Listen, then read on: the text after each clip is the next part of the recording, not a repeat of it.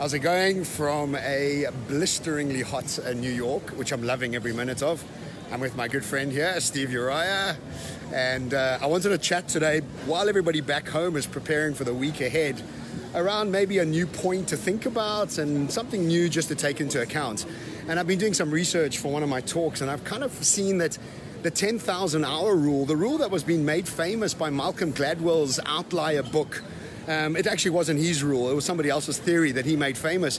And a lot of us have bought into the 10,000 hour rule. And I think the 10,000 hour rule, in summary, just says that if you do something for 10,000 hours, you become an expert at it. And it's true, because if you look at what Serena Williams has done, she's become an absolute expert, and she's put in a lot more than 10,000 hours, let's say even 100,000 hours. Cristiano Ronaldo, hundreds of thousands of hours, and they've really become spectacular at what they do based on all that practice that they've had, plus an inherent set of skills.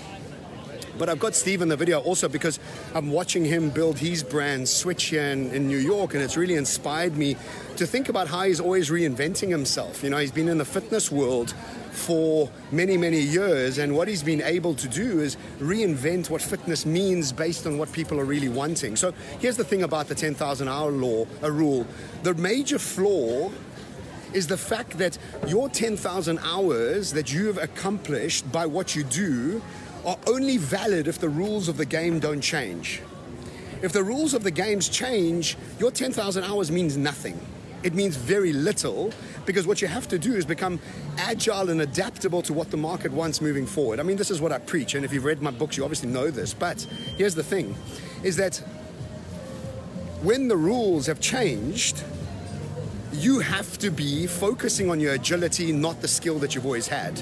So what Steve has done is change personal training in so many different formats and change the workout in so many different ways. His 10,000 hour rule just means that he's been in fitness, but what fitness actually looks like today's world is so different to what fitness looked like in the past. And people in the corporate world, people who own businesses, people that have studied and have got degrees often get stuck on the 10,000 hour rule and say, well, you know, I've done my work, this is what it is, this is my trajectory.